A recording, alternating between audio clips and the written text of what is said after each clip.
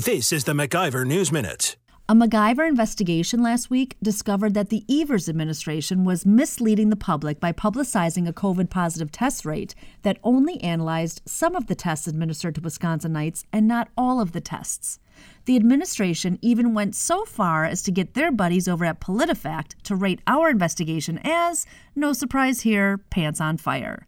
PolitiFact, however, is probably surprised and a little upset, quite frankly, that just hours after carrying water for Evers, the administration actually did a complete 180 and publicized the positive rate using all tests administered.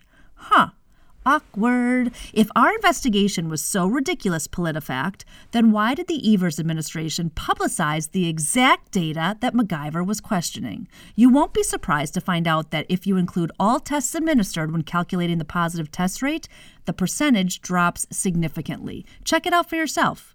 For the MacIver News Minute, I'm Jen Healy. For more free market news, log on to MacIverInstitute.com.